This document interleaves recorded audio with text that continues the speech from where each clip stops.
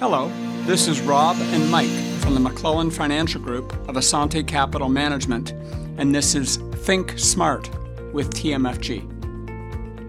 Today on Think Smart with TMFG, Mike and I are going to be discussing our compliance department.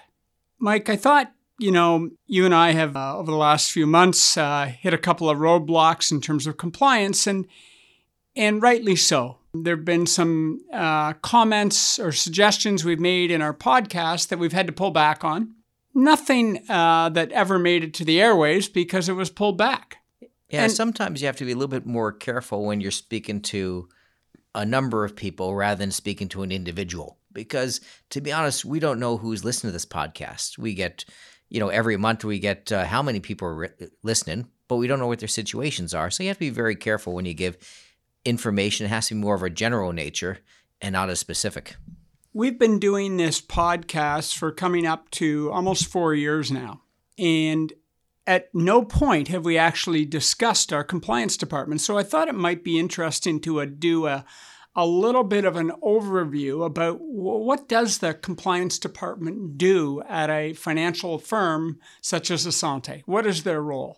So what's the main role, Rob? Well, the primary role of the compliance department, I view it as twofold. From the client's point of view, it's 100% to protect the client. That's their primary job. As the advisor, I always like to think of it to keep Asante's name so that it's never at the front of the newspaper because of something that went wrong on the compliance side. Yeah, to be honest, you're very thankful to have a strong compliance department because that means your firm is going to have a relatively good reputation. You don't want to work for a firm with a weak compliance department. It doesn't look good on anyone. We want to work for a firm that's held up in the top echelon of all Canadian firms. And Asante's done a very good job at that over the years, and we've been pretty happy with it. Over 30 years, I've never had to wake up to us being front page news, and that's a good thing. At the same time, as an advisor and branch manager and business owner, at times your compliance department feels like you're having to do a lot of work for them. And so I thought today let's do a deeper dive and what is some of that work that they do and some of that work that they force us to do and why is that good for the client and good for the industry. So we talked about protecting the client is the big thing. Number two is to make sure the company and its advisors are following the rules of the province and of the country. And that's extremely important. Yeah. It's different in different provinces. Quebec has very different rules than Ontario. In fact, Quebec tends to be a little more strict. Their rules, and I have a fellow advisor who I communicate with regularly. He's in Montreal. The rules that they have to play by are extremely different. They're, if anything, much more compliant. They have stricter rules that just don't exist in the province of Ontario. And imagine when you're the head office compliance department, you've got to not only follow all the rules of every advisor, what each advisor is doing, but what's going on in each province and what are the rules and how does that relate? Another piece that they play a role in is communications. And we'll touch more on that in a minute, but just think of communications to clients specifically and to the market in general. Client complaints. If a client has a concern about something, whether it's an investment selection, an investment portfolio, a stock trade, whatever may have been done, if there's a concern, and maybe it's a concern with the advisor, that goes through the compliance department. And finally, making sure that everyone has the right license and following the rules of those licenses and making sure that you've got investor protection and all those things put in place. And there's probably a lot more than we're just saying here that goes on behind the scene that we're not even thinking of right now, too. We're really just exploring stuff that we come into contact with as advisors, and therefore most of our clients come into some contact with. So let's start with maybe communication. So we've been doing this podcast. We've now had over 20,000 downloads. We're approaching our 200th podcast. And we produce the podcast. It then goes to our compliance department for approval. Why is that important, Mike? Well, when you give the numbers like 20,000 people listen to our podcasts, you got to make sure they're not saying anything that goes against what the company values are. They have to have a message that's correct, and you can't just go making wild predictions about what's going to go on. It just it can cause people to react on that, and that can cause harm. I think of the word, with predictions, I always think of the word guarantee. We're not to use the word guarantee with any of our investments because, as we know, nothing is guaranteed, especially when it comes to the future. So that's an important role. What about the videos that our team puts out? Carlo and John put out a weekly video. We have Ask TMFG videos that come out. And another thing that compliance does is, as well as make sure communication is in the right direction, they also make sure that the communication is fact-checked.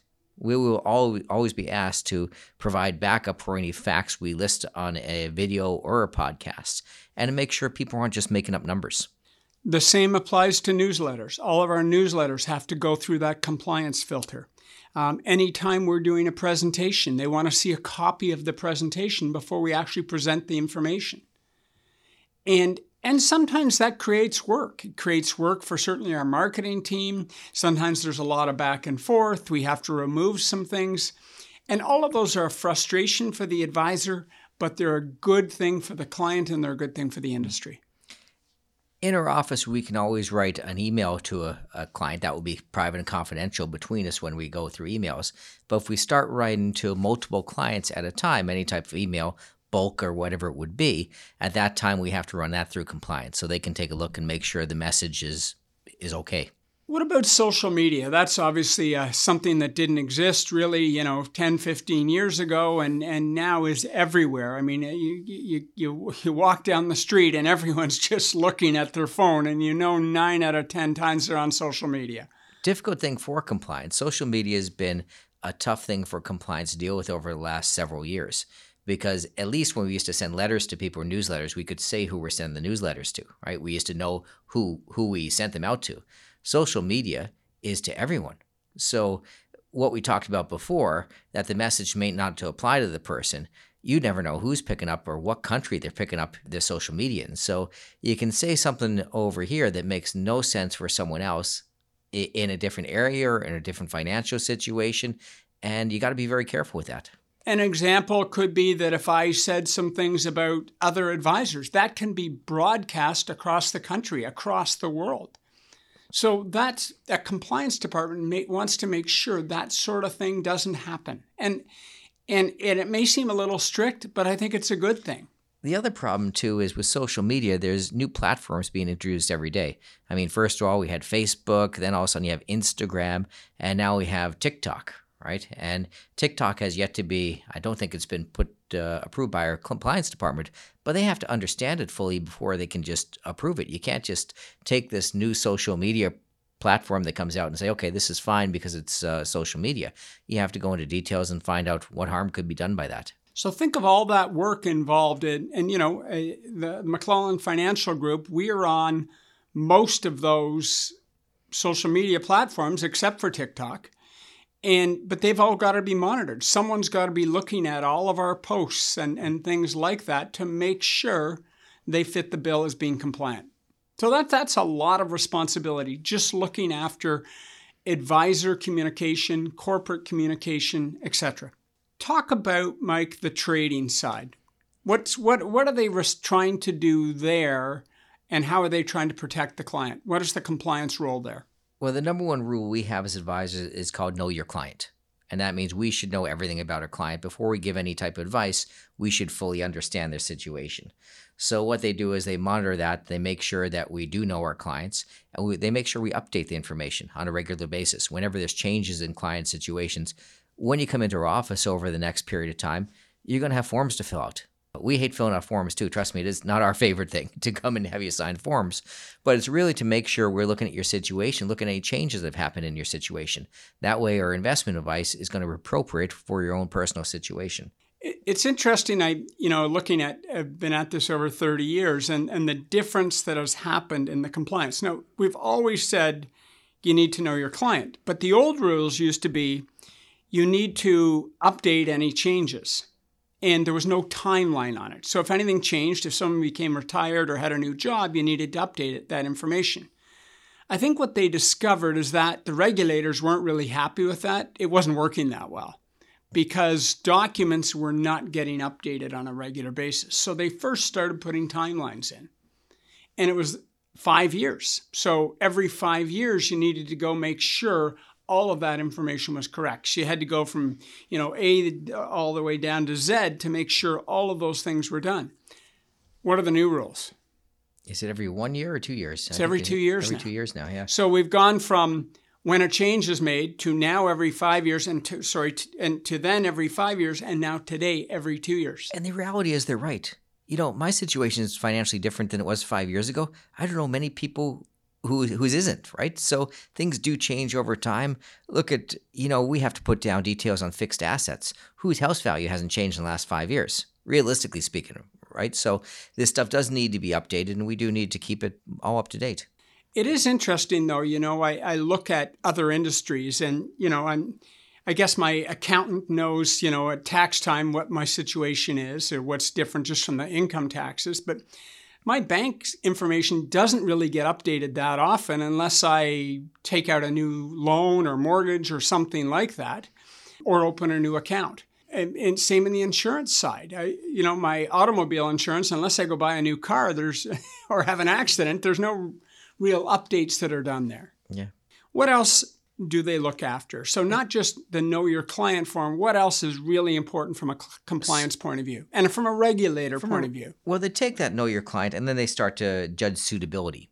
And what they do is they make sure the investments you're recommending for your clients match up with their number one risk tolerance and what they can afford. If you have a client with very little money and you're putting them some complex tax strategy, you're going to get a call from compliance saying, hey, this client isn't meant to own that. And it's very good. They do a great job at monitoring that and find out if everything is how it should be. And a client always needs to make sure all their investments are suitable for their needs. And that's part of, it's number one, the advisor's responsibility. But if some advisor goes a bit rogue, at least you have this backup of a compliance department to identify that. Approved investments. What are approved investments? Every investment that sits on what we call the shelf of Asante, which means things that we're allowed to sell to clients, has to go through an approval process, which means there's a research team that goes and does a due diligence on those investments. It doesn't guarantee the investment's going to go up in value or anything like that. It doesn't have much to do with that, but it's to make sure they're legitimate. I'll put it that way. Yeah.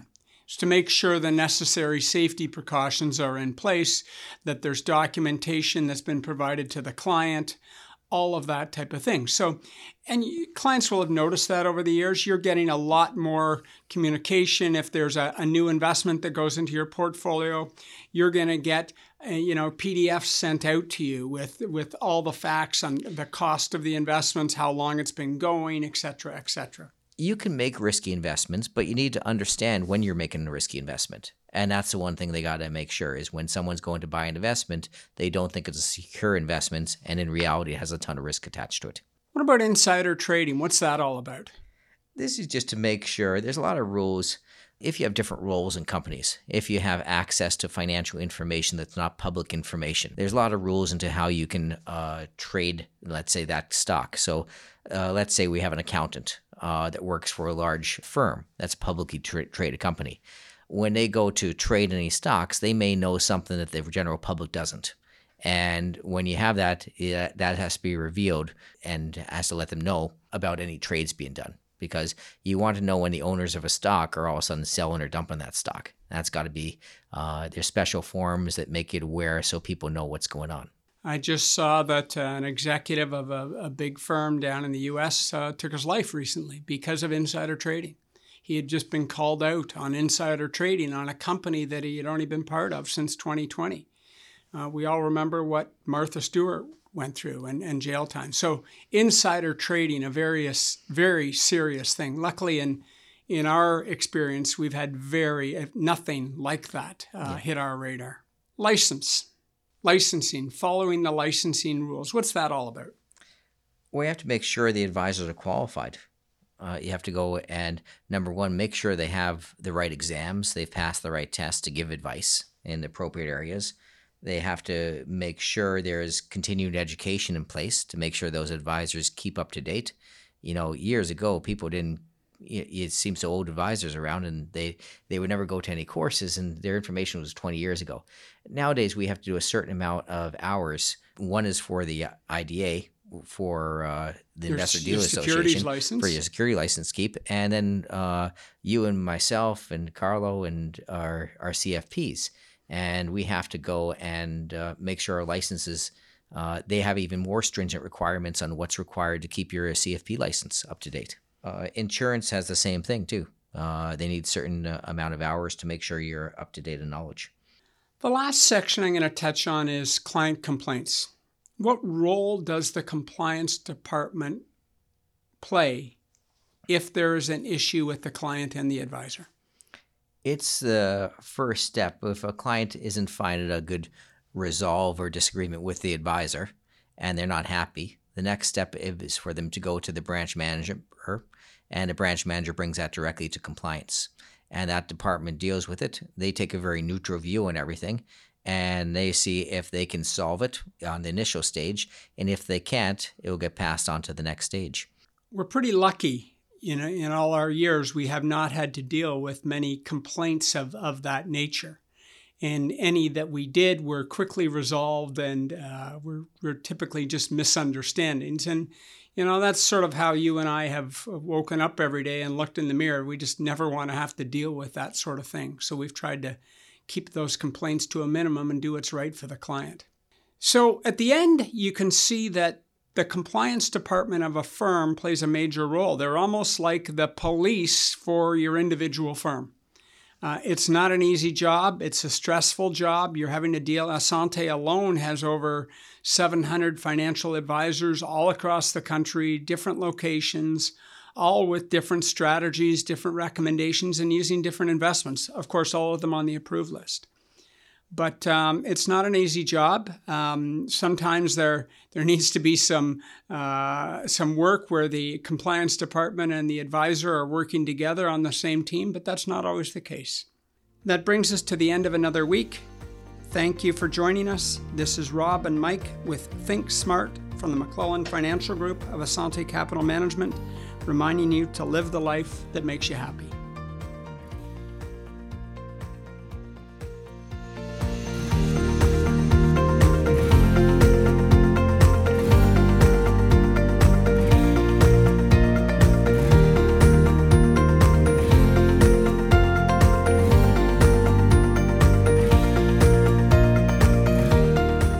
You've been listening to the McClellan Financial Group of Assante Capital Management Limited. Assante Capital Management Limited is a member of the Canadian Investor Protection Fund and the Investment Industry Regulatory Organization of Canada. Insurance products and services are provided through Assante Estate and Insurance Services Incorporated. This material is provided for general information and is subject to change without notice. Every effort has been made to compile this material from reliable sources.